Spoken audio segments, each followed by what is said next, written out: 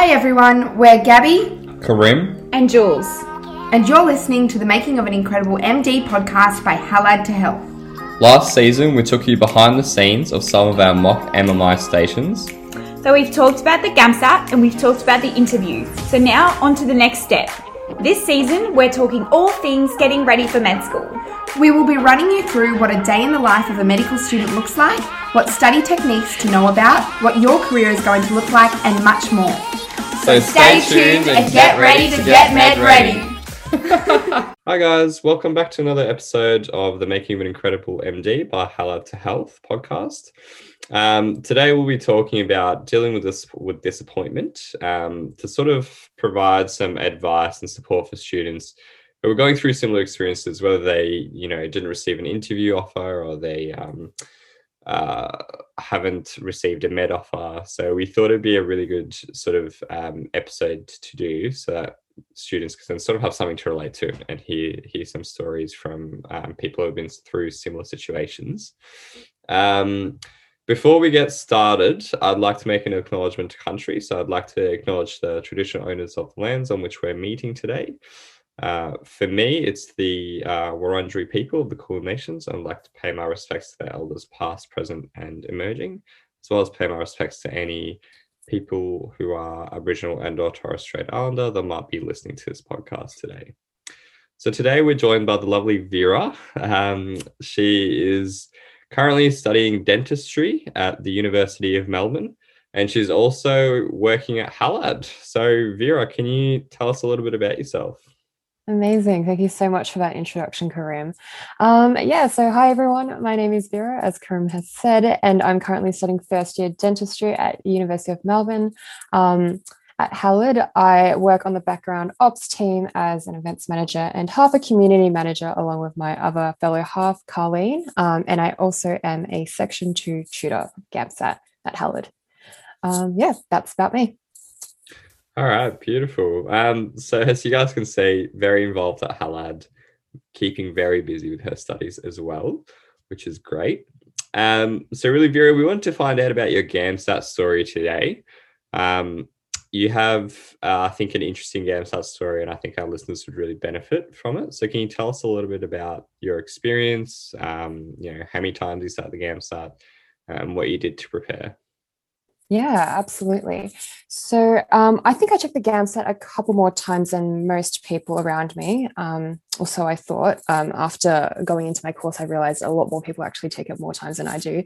But anyway, I sat it a total of 4 times, with the final sitting that got me into my current course being last May. So this was when the GAMSAT first went online. In terms of sort of the differences between the sittings, I went into the first 2 sittings relatively blind. If I'm completely honest, I think it's because the perception that I had about the GAMSAT back then was that it wasn't something that you could entirely study for. I still believe that to some extent, because you'll never be able to predict what will pop up on the exam.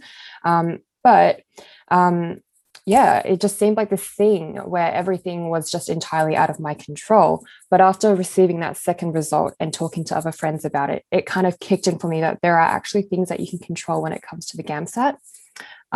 So if we're talking about strategies, there were a couple of things that I personally did.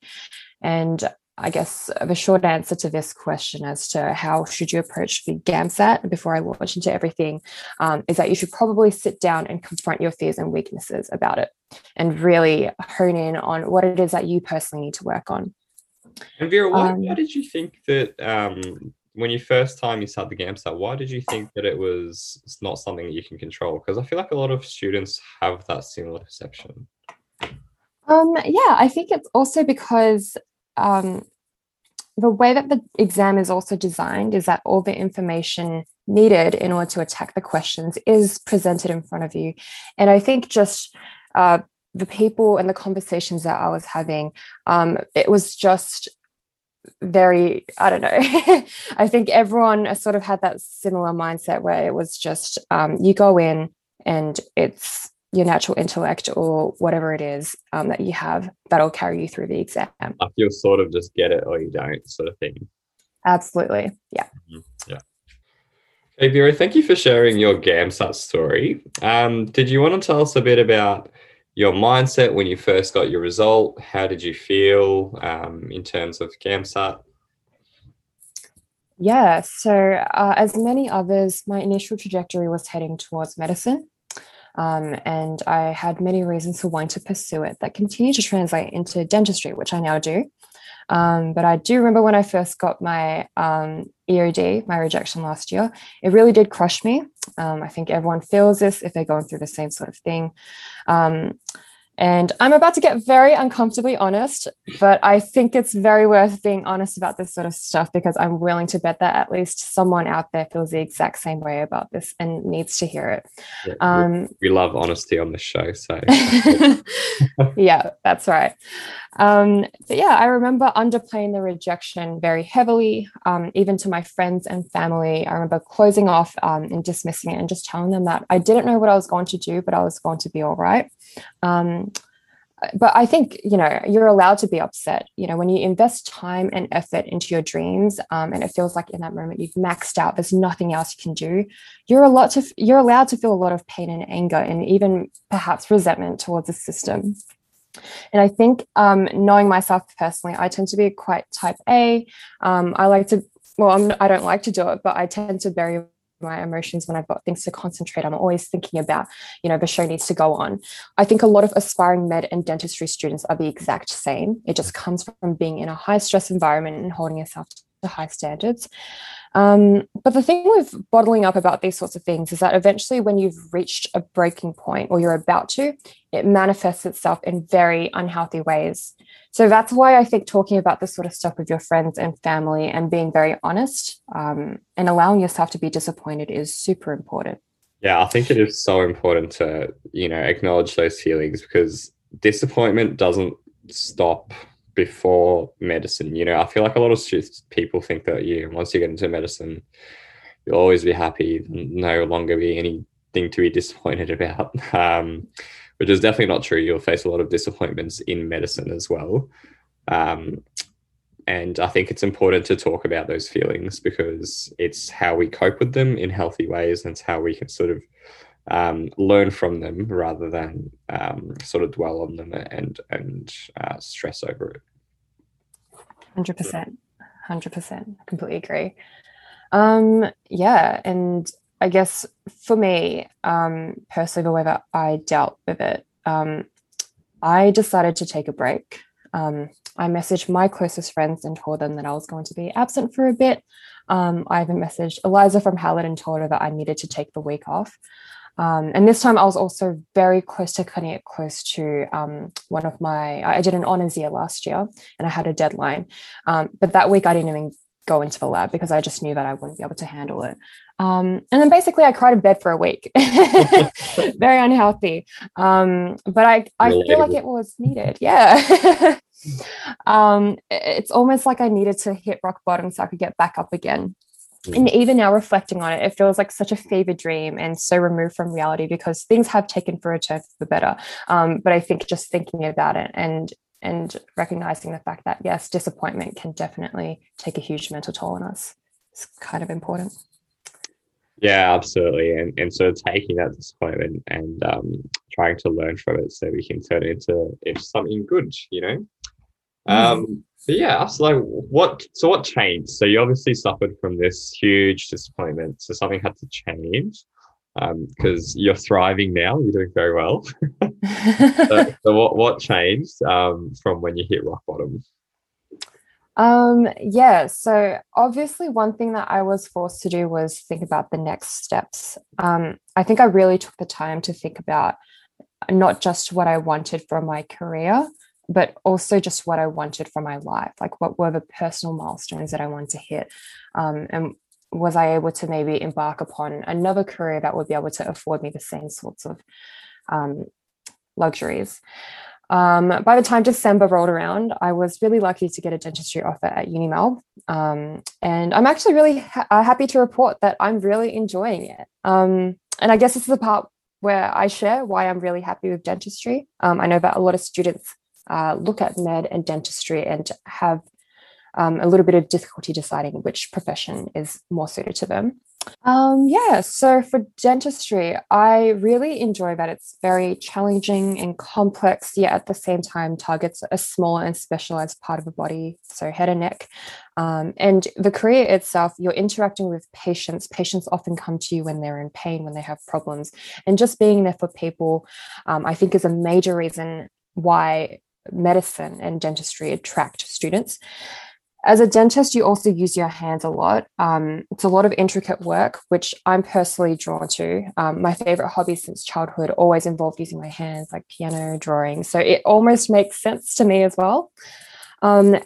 At its current moment, dentistry is really intense for me, and I definitely could be more on top of everything, but it's also allowed me to be part of other things as well. So this year, I've taken on a lot more than just study. Instead of committing myself to just the one thing, I've found happiness from other ways, basically. This year, I took up community manager and events roles at Howard, of course. And I also recently stepped up into a vice president role at my uni club, Enactus. And I reflect back, and these experiences have taught me so much more about myself and allowed me to grow in other ways that I didn't think I was capable of. And I think that's probably the biggest thing for me, the fact that the work-life balance is slightly more tolerable in dentistry. Think about other things that I want from my career, such as research, education, volunteering, all of which I'm very passionate about pursuing later on, and dentistry would be able to give me a shot at. And there are other things like being able to travel the world, maybe potentially marriage and family way down the track, which I would just have more time to think about and perhaps do. Okay, and so you noticed that the lifestyle was really something that you thought could be suitable to you in your future. But how did you feel once you chose Dent? Well, after I chose Dent, I think it just opened a lot of pathways for me.